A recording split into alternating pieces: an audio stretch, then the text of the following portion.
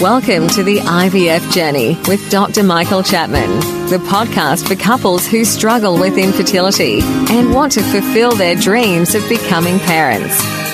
To access previous episodes packed with ideas, solutions and tips that actually work, head over to Dr. Chapman's IVF podcast on iTunes. You can also ask questions by contacting Dr. Chapman's rooms on 1-800-111-483 or by emailing him michael.chapman@ivf.com.au. Hi, this is Professor Chapman. Recently we've been doing some Facebook Live sessions where I've been answering questions from the listeners and participants. What you're about to hear now is some audio of those segments, and I hope they'll be useful for you. Okay, let's talk about pregnancy. This talk will be about the outcome of pregnancies after IVF. I'll start by saying that the babies and the pregnancies after IVF are probably the most studied pregnancies ever. Because we started off the journey with IVF back in 1978, early 80s, with IVF being very experimental. And we didn't know what we were going to do. Were we going to produce monsters by, in the laboratory, choosing an egg and choosing a sperm to assist in conception? So we were all terrified about what the outcomes might be in these treatments. And in fact, that's why we set up monitoring processes. And Australia led the way, in fact, in 1982 by having a national database. So we could see if there were problems with babies that we produced with IVF. And since that time, there must be thousands of articles published about the outcomes of babies from IVF. And that particular article talks about prematurity. There are a number of reasons why babies get born early, and I don't think IVF is one of them as a factor. The evidence doesn't support it. So I disagree that's the case. There is prematurity, and there are two main factors that contribute to prematurity. And that the first is multiple pregnancy. That used to be a major problem around the world. It's getting less, thankfully, but the incidence of twins or above in Australia peaked at around 25% of all IVF cycles, around about 2000. So we're talking 25 years ago. 25% of cycles were twins. And we know that twins deliver prematurely.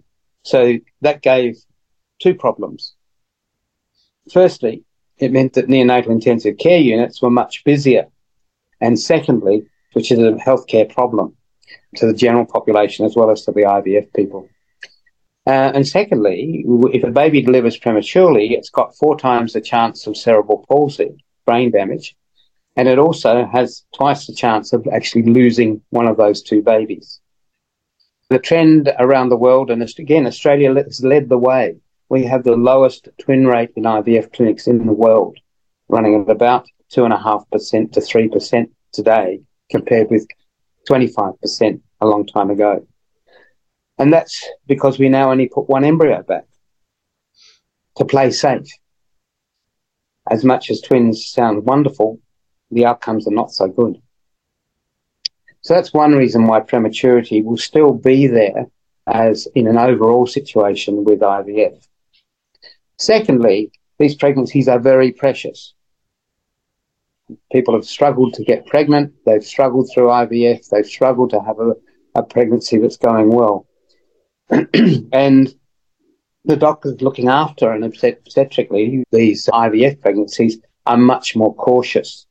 So if there's any reason to deliver a baby early because it's not doing quite as well as it should, we take that risk. It's a balance, but it is there. So even for singleton pregnancies, the time of delivery is overall slightly earlier, only by 10 days or so compared with the ordinary population. There is a slight increase in prematurity from that perspective. When we go beyond that prematurity issue. Because prematurity, if it's after 36 weeks in today's society, with the healthcare provision we have in nurseries and neonatal nurseries, really having a baby over 36 weeks isn't that different from having a baby at the right time. But they still get called premature. It's the very early ones that we worry about, and that predominantly is around twins. Once the baby is born, again, as I said earlier, these babies have been watched really carefully over in the last 30 years. In fact, there are cohorts of 30-year-old IVF babies in Melbourne that are being watched even now. And what are they showing? These children are no different to the general population. We're all very relieved about that. In one study, they actually have a higher achievement academically than the background population, which is interesting. In terms of their mental stability, again, they are as good as or even better than the general population. And you can understand that, because if you're an IVF baby or you're the parents of an IVF baby, you're going to be looking after that baby really well. You're going to be going to the right schools. You've put a lot of effort in. They are loved babies. They have to be to get where they've got. In terms of minor physical abnormalities, there is a very slight, I've just seen some data that will be published. No, sorry, it's just been published. I'm a co-author of it, suggesting that some of the urogenital problems slightly increased, abnormalities with the urethra and the bladder.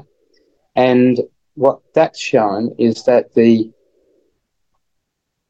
if the incidence in the general population, I think, is 19 per 10,000 babies, with IVF and ICSI, it runs out at about 25 to 30. So per 10,000.